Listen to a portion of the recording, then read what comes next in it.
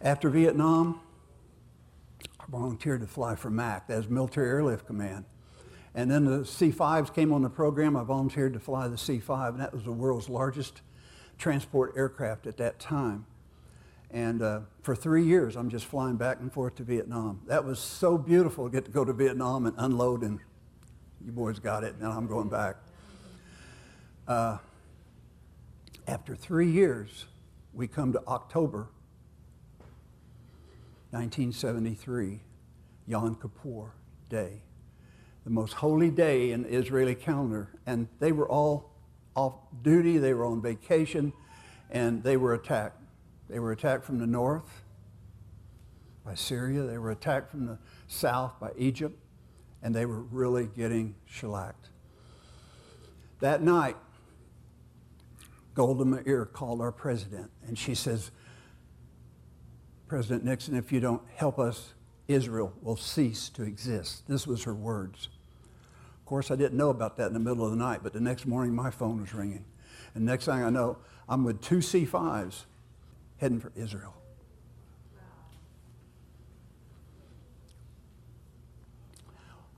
Our orders were to fly to Lodges Air Force Base. That's in the Azores. It's about 400 miles off of Spain, Portugal.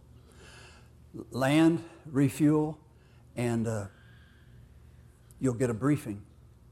So the two of us, we went, landed, refueled, and we went in for a briefing. Well, this briefing was from a 1-star general. So pay attention, this is serious. That 1-star general said, you don't fly over any Muslim country. He said, you fly to the Rock of Gibraltar and fly right down the middle of the Med. Okay, so we go out and both of us start our engines, and the other one's supposed to be first. They had the ALSI crew and some colonels and stuff on board. And I sat there and waited 20 minutes. Well, the whole world was watching us. They was watching when America was going to start supporting Israel. And we was under pressure, and they said, go ahead. 0461, that was me, and they were 006. Go ahead and go. So we went. We went to the Mediterranean, and again, I prayed all the way down the Mediterranean. We were 200 miles out, and an Israeli fighter came up on each wingtip, just like that. Wow, you could see those boys, they just smiled at us. I landed, they pulled off. As the C-5 would kneel, it would kneel straight down, it would kneel forward, it would kneel aft.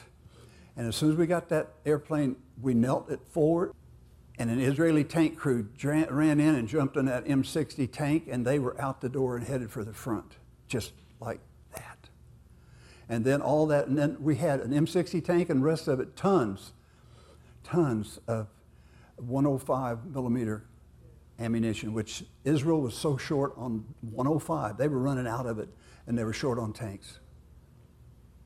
Operation Nickel Grass. I walked to the tail of my airplane,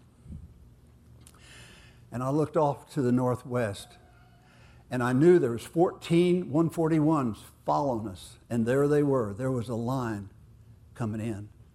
And I said, our president and Operation Nickel Grass has saved Israel, has saved Israel.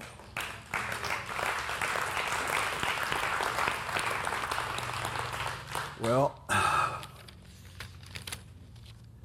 for the next 6 weeks, I made 6 trips to Israel. I mean, Carolyn had 2 little girls, and she was a public health nurse for the state of Delaware. But, I mean, I came home, and all my clothes was always ready to go. You go. Good job, Carolyn.